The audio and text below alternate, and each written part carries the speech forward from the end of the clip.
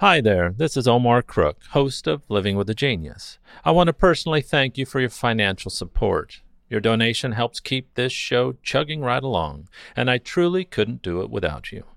As always, thanks for listening.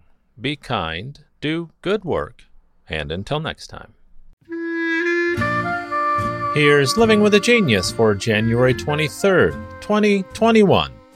It's the birthday of American inventor and engineer Frank Schumann, born in 1862, Philadelphia.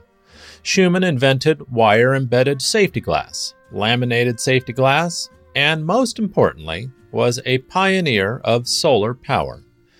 On August 20th of 1897, Schumann demonstrated a solar engine that worked by reflecting solar energy onto 1-foot square boxes filled with ether, which had a lower boiling point than water, and containing black pipes on the inside, which in turn powered a toy steam engine.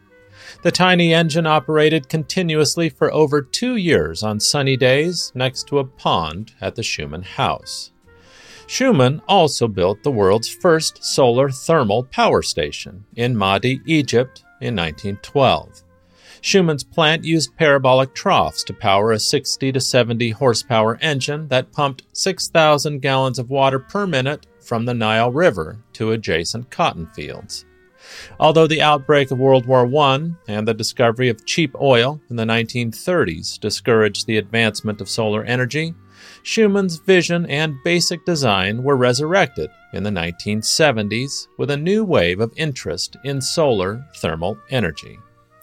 Schumann's visionary ideals, most of which were not publicly accepted until some 60 years later, were evident when he made this statement. One thing I feel sure of is that the human race must finally utilize direct sun power or revert to barbarism. Thanks for listening. Be kind, do good work, and until next time.